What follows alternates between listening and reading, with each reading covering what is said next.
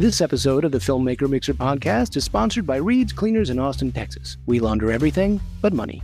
This episode is also sponsored by Piers Henry Headshots, shining the spotlight on you. Welcome to the Filmmaker Mixer podcast. My name is Andrew, and I'm joined alongside my co-host Jeff, as always. This week, we have on a special effects artist, director, and producer. That is Joe Castro. Joe talks about his mentors, how he got into the business, and his creative process of creating visual effects for movies.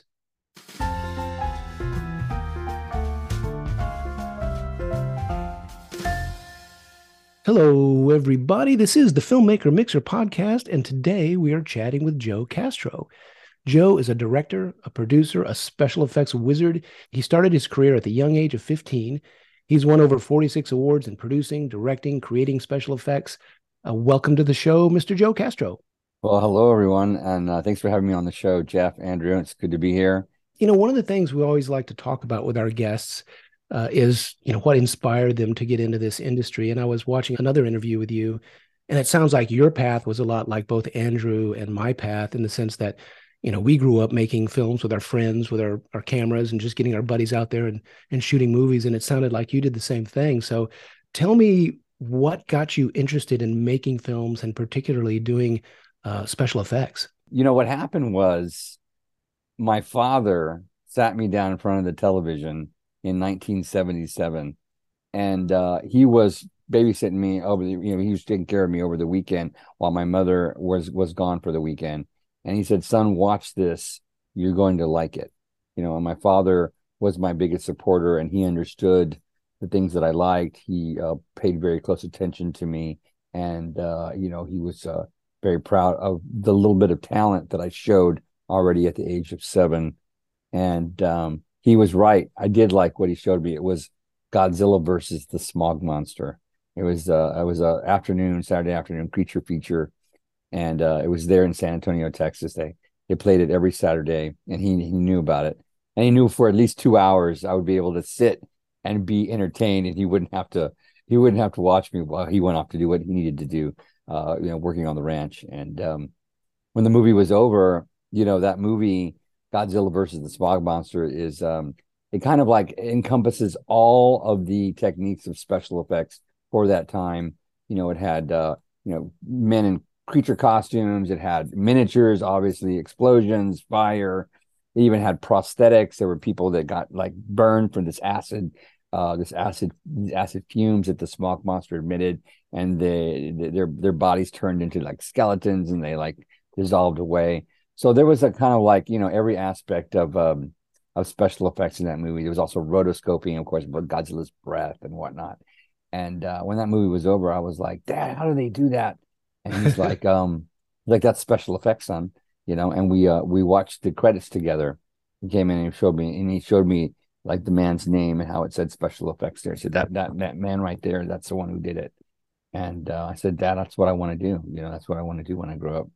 And I've never looked back. That was it. I don't think I've ever had any sort of course, any sort of direction. It's been changed since then. And everything I did from that moment on somehow encompassed or revolved around pursuing that career, whether it be the people I spoke to, the events I went to, the classes I took in school, the people I hung around, all this stuff, how I spent all my extra money, all this kind of stuff went directly to my career. Well, I remember when I got my first camera and made my first little short film when I was like 9 years old. And then my dad checked out a camera from the media department at the college he worked at. And then later I got a camera for my birthday. And it was just this amazing moment to have that camera. I think that you were given a gift as a camera and then went out and started shooting. I'm curious what that was like for you. And what was the first thing you went out and shot with that camera? That's a great question. I was 12 years old when I got a video camera. This was 1982, and everything was very different back then. But I immediately tried to shoot like a movie, like a small movie. And I guess I was in 1982. I was in 7th grade. Oh wow! 7th grade, 8th grade. 10 is 5th grade. 11 is 6th grade. 12 is 7th grade. So I think that's correct. Maybe I'm wrong. No, I think that's right. And so I was in theater, I was in a theater class in seventh grade, and I asked my friends in theater class to come over to the ranch, and I try to shoot like a little short film, a short movie, on a Saturday afternoon. And of course, you try to get seven or like 7th graders to do anything, like play fair and do anything, and especially with something as precise as shooting a shot or making a film. And it didn't work. Put it this way, it didn't work out, and I never got that first one shot. But I did meet a friend of mine who's still my one of my best friends today. In fact, I just spoke to him earlier today. His name is Kevin Williams, and he lived like a mile and a half up the street from me. And he was just as interested in horror movies as I was. And I met him on the school bus coming home. I was like, we were talking. I said, I got this video camera. He said, I got a video camera. And I said, oh, we need to make a movie. And we did. We made we shot a movie for like a full year. It's called The Year of Terror. And for every holiday, we shot a little short film, and we put together a full feature. Oh, wow. Yeah, we put it together full. In fact, my husband just uploaded it to Vimeo yesterday from the half-inch master that I had for Kevin to have a copy and download, and it's Oh, great. I'd love to see that. That sounds awesome. I'll send you a link. There's some really cool stuff. In fact, some of the stuff we did in that was so innovative for someone so young. I mean, I'm still impressed. I think it's more entertaining than half the stuff I do these days. So yeah. I'm curious, doing films and for so long, and anyone who's ever had a chance to work on films knows, 99 out of 100 times it never goes perfect, whether it be something going wrong on the day on a shoot. And I'm curious, when it comes to your practical effects, if there was a certain infamous day you can recall in your memory where something did not go right and you just had to think on your feet and how you resolved it. Mm, that's a good question. Well, I would like to answer that by saying that I don't think I've ever been aware of that as I move through my career. As far as something not going right, one time I was doing a practical effect on a movie shoot where it just some of this stuff is like science. There's nothing creative about it, right? It's just science. And when I don't get the what I need to make the science happen, it doesn't happen. And so I really don't really consider it my fault or anybody's fault. And normally the director understands, people understand, it's just, but we don't really work that way in the movie industry. It has to happen. There are no, it's not like, oh, well, you win some, you lose some. No, it doesn't work like that. You are paid to do a job. And when you show up, you make it happen. And I normally come with a couple of options, so that way I'm not left with, oh, this is all we got, And also whenever I'm preparing for a special effect, I work very closally with the director and the producers. I don't surprise them. I don't show up on set and go, oh, this is what we're doing. I'm always I send them pictures. I design the piece with them. I tell them how I'm going to do it. And so there's really no surprises. Now, it's taking me, 40 years of my career to get that comfortable and doing all this perfectly or in a way that's very consistent. But that's kind of how I've always moved through my career, but yeah, I when I like to, preface my work, especially if I'm not given a lot of time to do stuff on these low budget films.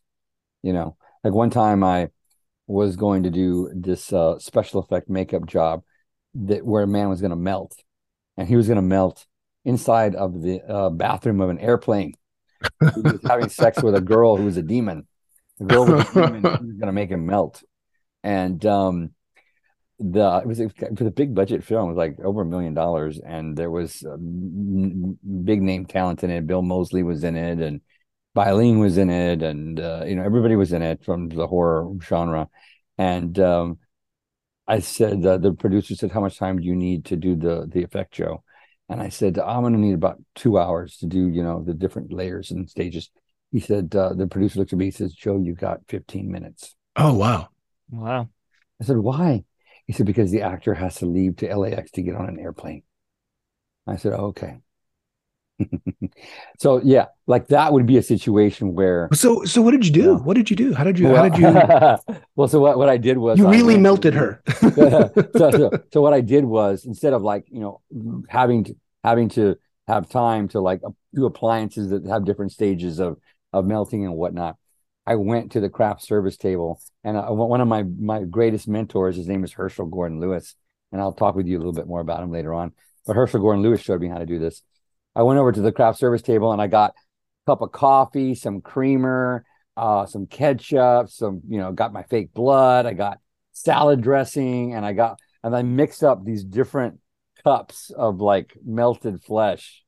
And Like when I different say, yeah, different different layers. stages? Yeah, different stages. Oh, I said interesting. action, and I poured the stuff on his head, and like, and the next, and like, and of course, as I was doing it, there's this like unspoken hatred between special effects artists and makeup artists that want to be special effects artists on movie Oh, sets, interesting. and it's unspoken. And the all the special effects make it. There was like a team of like, I think there were like 5 makeup artists handling all the women on the movie set, and there was just me and my assistant doing my work. And of course, they were livid that I made it work. And as I was doing it, they were like, "You can't put that on his face. That's salad dressing. It's got vinegar in it. It'll burn his eyes. You can't put that blood on his face. It's got sugar in it. It's just straight, And I'm like pouring it on the actor, and he's like having a great time, and everybody's shooting it, and they're like trying to like stop it from happening. And Oh, of course, funny. I had one main appliance that I had made specifically for the effect that was like his face going, and so I didn't have time to blend it.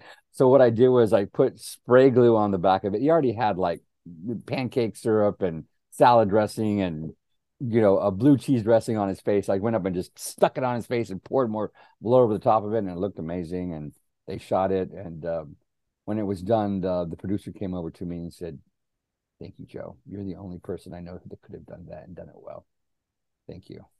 That is Even so though cool. even though all these people were trying to like, no, no, no, like, it's like you're trying to do your best work, and there's some jealous MF like over there like poking at you the whole time, trying to stop you from doing good stuff.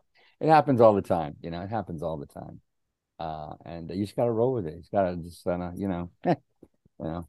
But I think that, yeah, that comes with like 40 years of experience. So I don't know if I would have been able to handle that like 20 years earlier. But yeah, it was good times.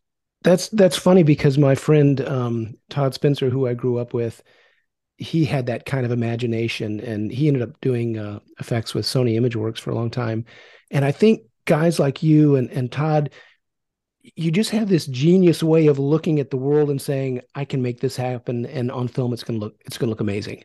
And I think that's really cool. It sounds like you were that kind of kid growing up. Well, growing up in Helotes, Texas, I didn't have anybody. It was Kevin and I didn't have anyone to gauge whether or not what we were doing was not appropriate or wrong or didn't look right. No one told us that. So we just did whatever we wanted, and we enjoyed it, which was a total blessing if you think about it. We didn't Yeah. have anybody telling us, no, you can't do that.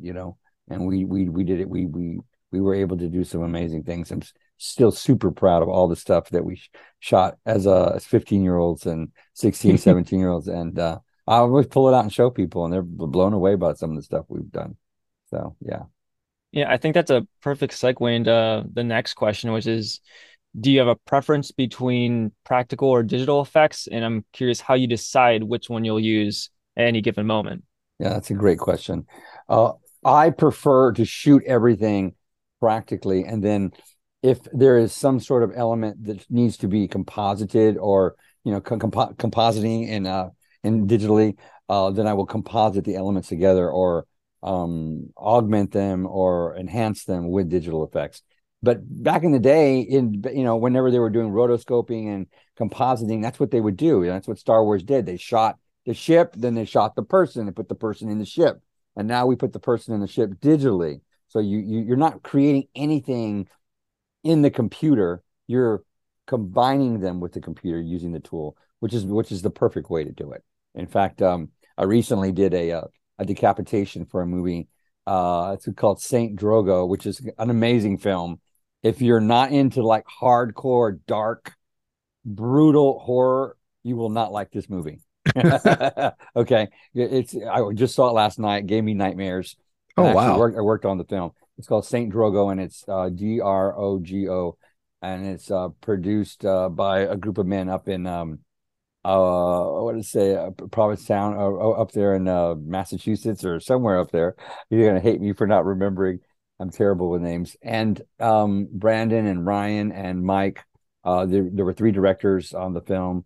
Brandon wrote it, and Brandon Miller. And there's a scene where a man gets decapitated in the film, and they wanted to do it practically. But you really can't get a practical head to do too much, maybe have a mouth like maybe slightly open and closed or something. So I decided that I would digitally put the actor's eyes onto the fake head. So at least his Oh, eyes will roll interesting. around, so you get this. So it's this beautiful blend between the two. I hope they don't mind me saying that, but it's a great, That's really smart. That's really smart. yeah, it's a great effect. It works very well. And there's a lot of little stuff in this film that's like that really helps take everything to the next level. So if you get a chance to see Saint Drogo and you're a hardcore horror fan, I absolutely guarantee that you'll love it. Very brutal, very bloody, and it's a good film. It's a really good film. Something I'm very proud of.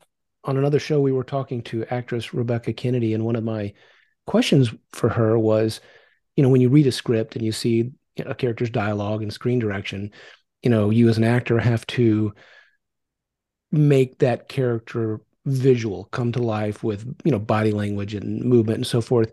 And I have that same question to you in terms of effects.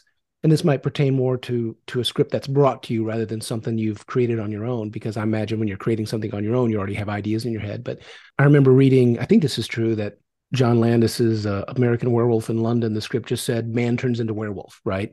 And then they came up with this iconic scene. I'm curious, when you read a script, what is your process from reading it on the page and making it come to life? Well, I want to address something that you mentioned first about the script, John Landis script. Now, I can't say for certain, but it's my understanding, and I could be wrong, that the transformation sequence in that movie was already completely designed and created Oh, by before Rick before Baker the before the script was even done. oh, interesting. But by Rob Bottin and Rick Baker for another film called The Howling. Oh, is that They right? they were working together. In fact, Rick Baker did a design of the werewolf for the Howling, and Interesting. John Landis, who directed American Werewolf in London, didn't have it together, and they began working on the Howling. And I'm sure the reason why it was written that way is because they didn't want people who got the script to be able to read it and have that information out into the world so someone else could take it, because it was so top secret. Ah, makes sense. So, but that's just my understanding. Now, I could be wrong, but I'm pretty sure I'm right about that. And but then I know that John Landis did convince Rick to come work on the film and left Rob to do The Howling. And I love both of the transformations. But I prefer The Howling, because The Howling was the first, and I think it's darker than the other one, and it's kind of more of a guilty pleasure. It goes on a lot longer, and it literally goes on. It's quite long, actually. It goes on a lot longer, and it's darker, and it's kind of more evil, Sure. I kind of like that. But to answer your question, the best directors I work with will sit with me, and I'll go over the effects breakdown with them, and we will discuss what they need, and then I will discuss what I'd like to do. And most of the times, the most amazing directors I work with, they won't even tell me anything unless I ask, because they know that if I give them what they need or what they want, they might miss out on something that's amazing. They're wearing so many hats sometimes Right. that sometimes it's best to let Joe do his own thing. But I will always come to them with a design and show them what I'm going to be doing. I don't ever like just say, oh, okay, I'm going to surprise you. I don't do that.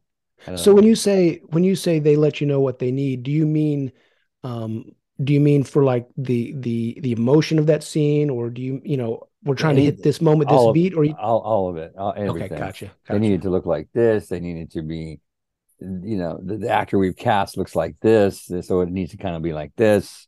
The actor is going to be wearing this kind of costume, so this needs to happen. Or my job as a special effects artist is not to be a great special effects artist.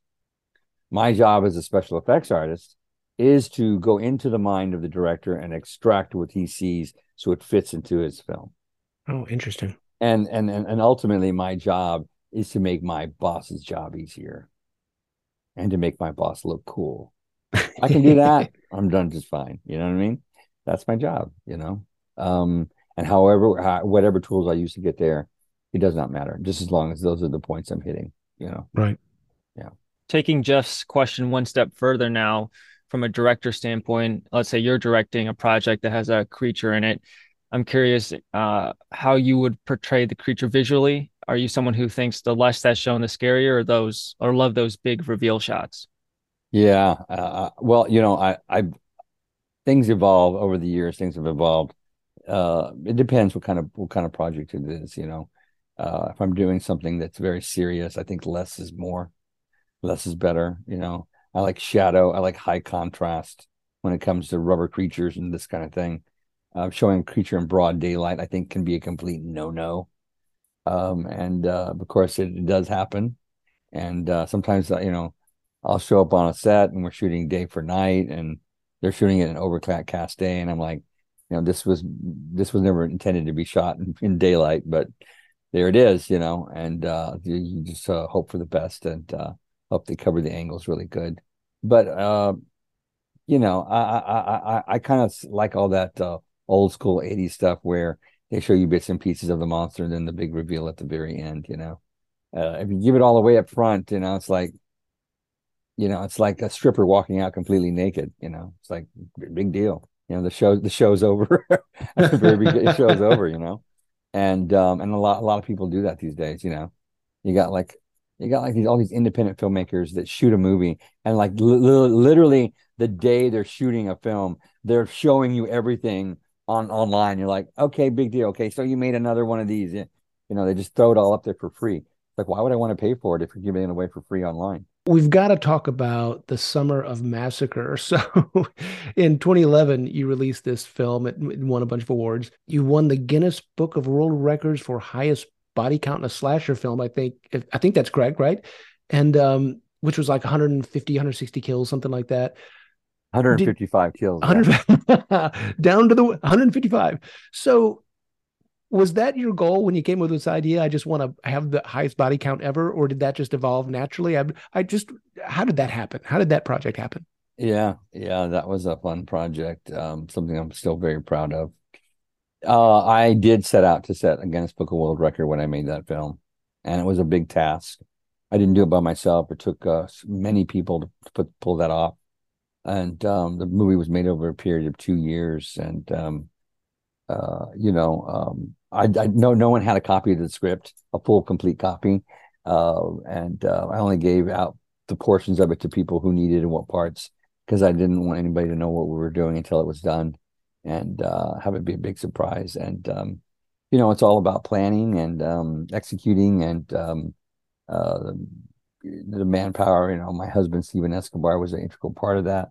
Of course, also was my friend Schroeder, who helped get the body count up. And it's a big effort. It's a lot more than just completing the film to do something like that. There's a lot of specs that have to be hit, and there were many people involved. So yeah, when I started making the film, that was my intention, and we just saw it through to the end, and very proud of it.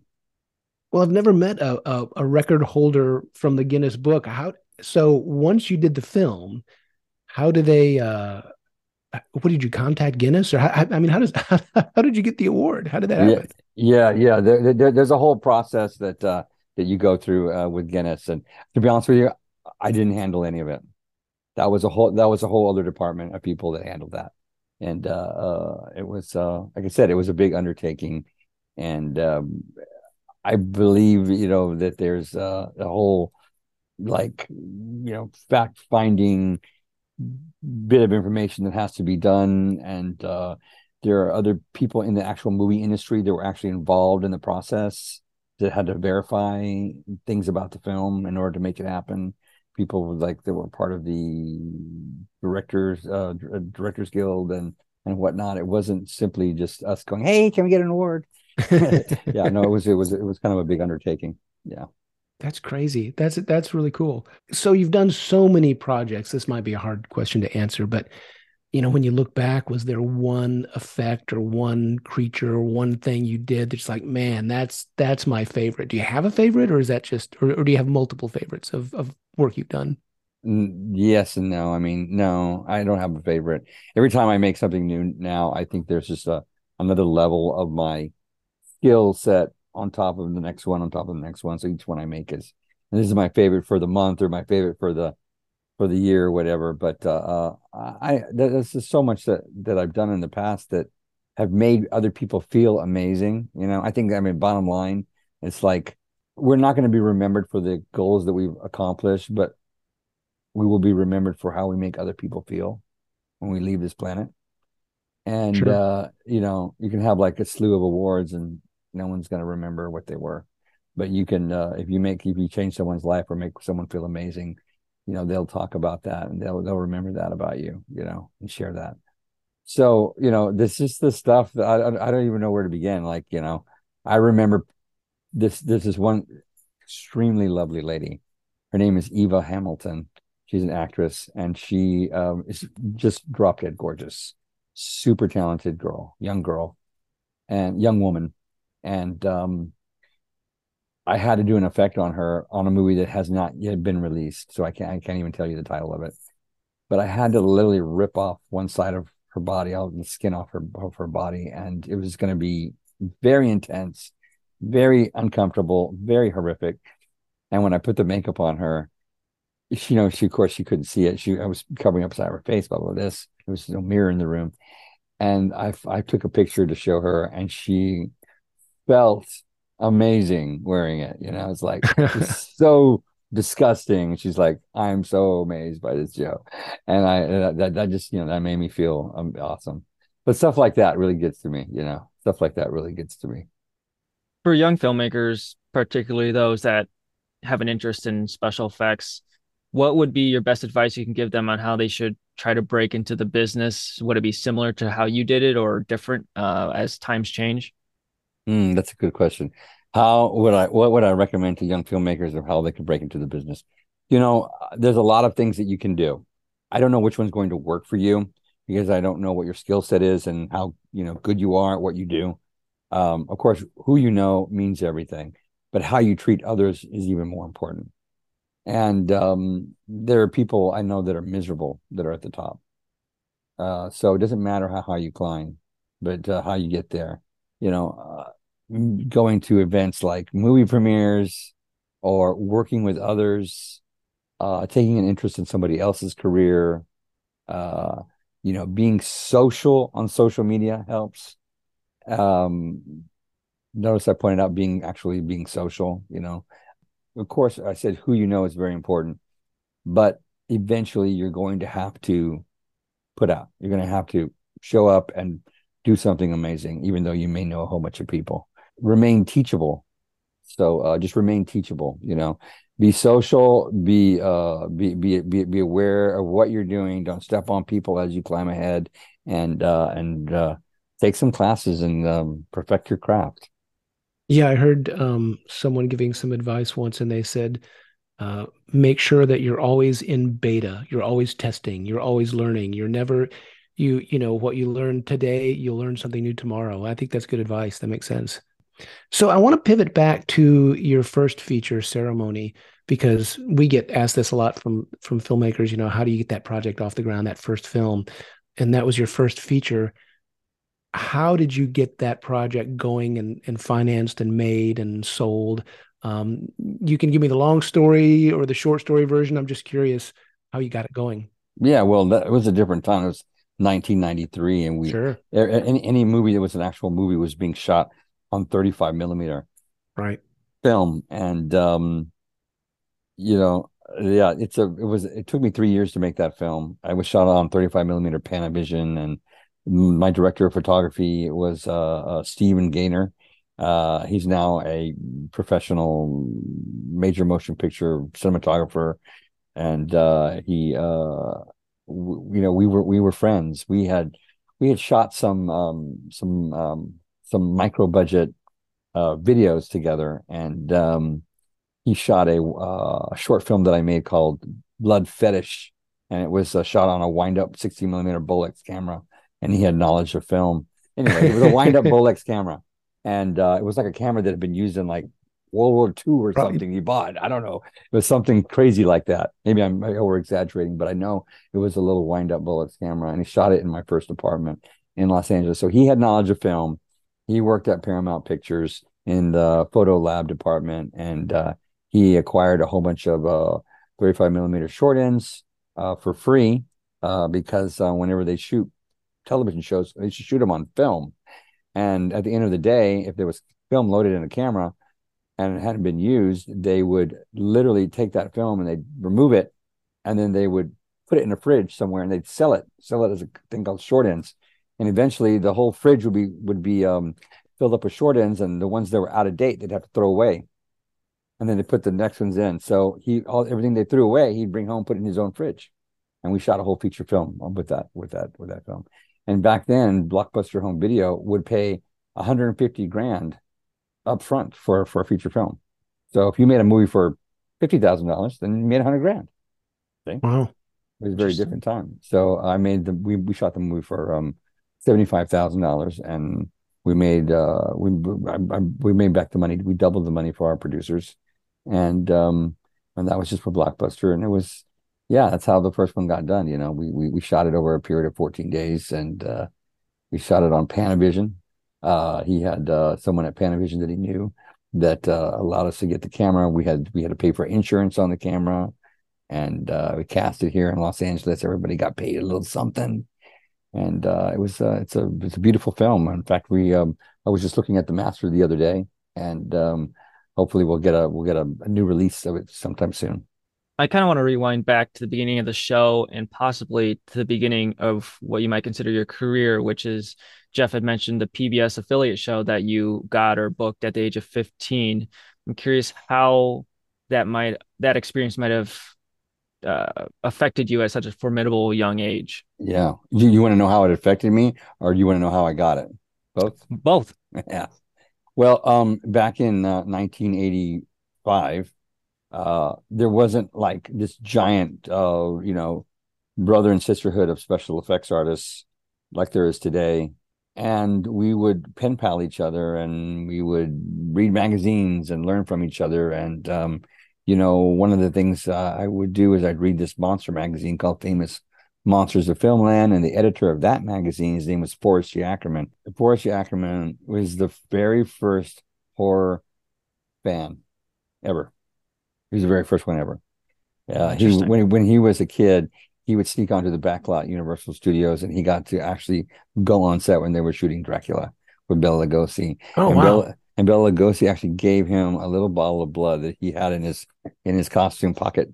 At the end of the day, gave it to him. He showed it to me. He had this little bottle of blood. It's like this little, it's like this little brown, like a beer bottle brown, with a little cork in the top of it.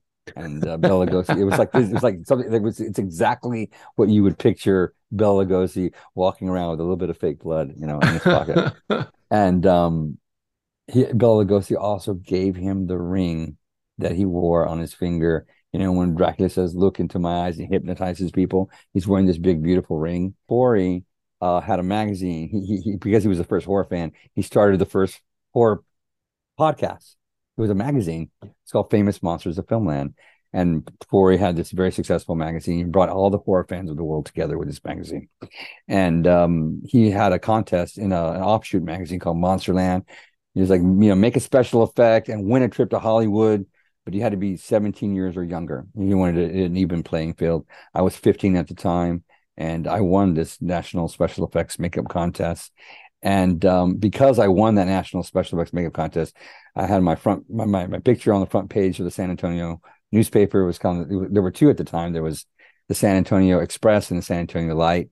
I was on the front page of the paper. Over 1 million people in the city, and everybody knew who I was. And there was a man who was shooting something for PBS, and he needed someone to make this young actor into an older man, many different stages of getting older. And he asked me if I would do it. And that's how I got my first job, at the age of 15. That's amazing. That's really But, cool. and then how it affected me, well, like I got a 2-page spread in the yearbook that year. I was, Oh, wow. and so So you were popular. everybody at school knew what I was going to do, and I, all kinds of stuff happened. It was my husband says, I was kind of like a child star, and of course, being like a child star, child stars have like all this like trauma after their success. Mm-hmm. Me too, and I became like a wild child. I came out here to LA and got into all kinds of mischief before I kind of evened out and began really taking my career seriously. But it was good. It was fun. I don't regret. I don't have many regrets. I do have a couple that I would like to have changed, but if I change them, then would I be where I am today? You have to look at it that way. Things may be different, but they may not be as good as they are. Or they may, just a different kind of good. Who knows? But Exactly. yeah, so you got the good with the bad. Everybody's got it. Everybody's got it. Just because someone looks amazing on the outside doesn't mean they're not enjoying. They're not all together on the inside. I can't tell you how many people that I see on a regular basis out here in LA that are doing supposedly amazing, but it's just all a facade. It's like a cheap facade. It's just like a movie set. The outside of the set looks amazing, and you look around the backside, and it's like cardboard and paper and plastic and nails and whatever. It's all a facade. So there you go. Well, I'm curious who your mentors were, who you admired growing up, and maybe this is a two-parter. And do you see um, current day effects artists that you admire that are maybe breaking some new ground? That's a good question. My mentors growing up, I had several. I had a chance to work with a lot of them, and some of them are still my mentors to this day. Never had a chance to work with Tom Savani, but he definitely inspired me growing up. And and people have heard me share this before on other podcasts. But back when I was 12 years old, that's the year I made my first rubber mask. I was 12 years old, and you could call 411, and the operator would give you like a phone number of somebody. If their phone number was listed in the phone book, you could call and give them their name, and then the operator would give you their phone number if they're listed publicly. And I would call, special effects artists on the phone, famous special effects artists, and talk to them. I could call Tom on the phone, and he would talk with me. One time he talked with me for over an hour about how he went about, using a chemical fire extinguisher to pump blood. And he was a very kind man to me. And there were other special effects artists that took the time to talk with me out in Los Angeles. And when I won that special effects makeup contest and I came out to LA, I got to meet some of them. And but as of late, I still study. I still try to improve my craft. I've studied with Rob Berman from Berman Industry, or Sticks and Stones is the name of his company. And Rob's done so many amazing films. I can't even begin to tell you. There's too many to mention. Goonies and Ghostbusters and Cat People and so many. And then of course I took a class with Don Lanning. Don Lanning's sculpted so many of the creatures you've seen, Hellboy and Lost in Space, and just on and on and on. And then of course Brian Wade, which is just a brilliant artist and sculptor. Brian took the time to sit with me and show me some of the sculpting techniques during the pandemic. Actually, Brian's worked on movies like Aquaman and I just you've seen it. The original, the remake of The Thing, John Carpenter's remake of The Thing. He worked on that, That's a great and picture. yeah. So these men have like they don't even have to try and teach you something. If you just are in the room with them, watching them do things, you will be learning. That's how much knowledge they exude. As they're moving through their day, as they're moving through their craft.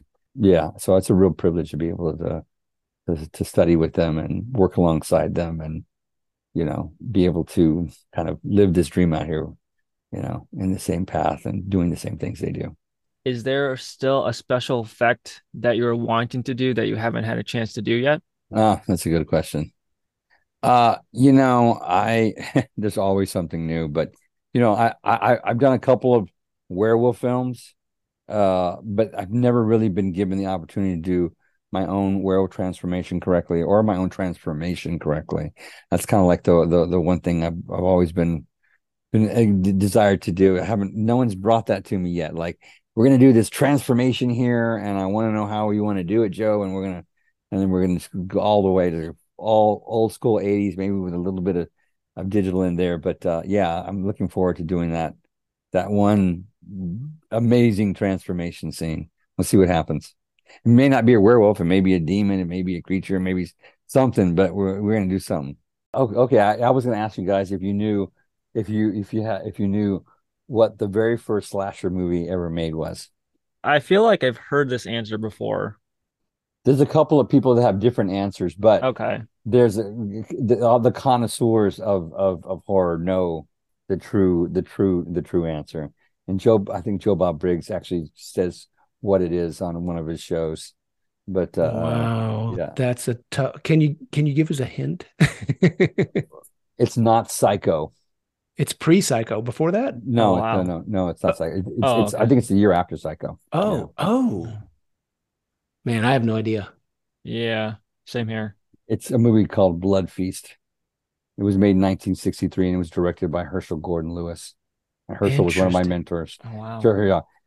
It's the first movie that involves a deranged killer stalking innocent victims one by one, mutilating them on camera in a horrific bloody death. And then at the end of the film, the killer dies at the hands of the hero or heroine of the movie in an even more horrific on-screen death. Have you heard that formula somewhere before? A few That's times. yeah, that's the slasher formula, and Herschel Gordon Lewis invented it in 1963. He directed the film, he wrote it, he shot it, he composed all the music for it, and he created all the special effects for it as well. And he was one of my mentors for over a decade. He died in 2016 suddenly, and but he's actually the star of one of the films I directed. It's called Terror Tunes 3. My husband and I own a franchise called Terror Tunes, and Herschel took a really liking to the first one, and I just knew I had to get him into it. And also, I was honored to create the special effects for the sequel to Blood Feast in 2001. Oh, wow. They made Blood Feast 2, and Herschel directed it, and I was able to come on board and do the special effects for it. So it was a real honor to create the special effects for the sequel to the very first slasher movie ever made. Yeah, that's pretty cool. That's very cool. Well, Joe, this has been a great conversation. You've done so much work. It's been great talking to you about your inspiration and your thought process and how you do the work you do. And we just really appreciate your time. Thanks for having me on the show, Jeff. Thanks for having me on the show, Andrew. I just want to take a minute to say thank you for having me on the show and for producing podcasts, allowing artists like myself to have a place to express themselves and to reach our audience. We really appreciate you. Thank you for listening to the Filmmaker Mixer podcast, a podcast created and hosted by filmmakers Jeff Stolen and Andrew Lamping and produced by Jeff Weber. Our music is composed by a man born under the sign Slippery When Wet. Make sure to follow or subscribe on whatever platform you're listening to us on, and stay tuned for future episodes.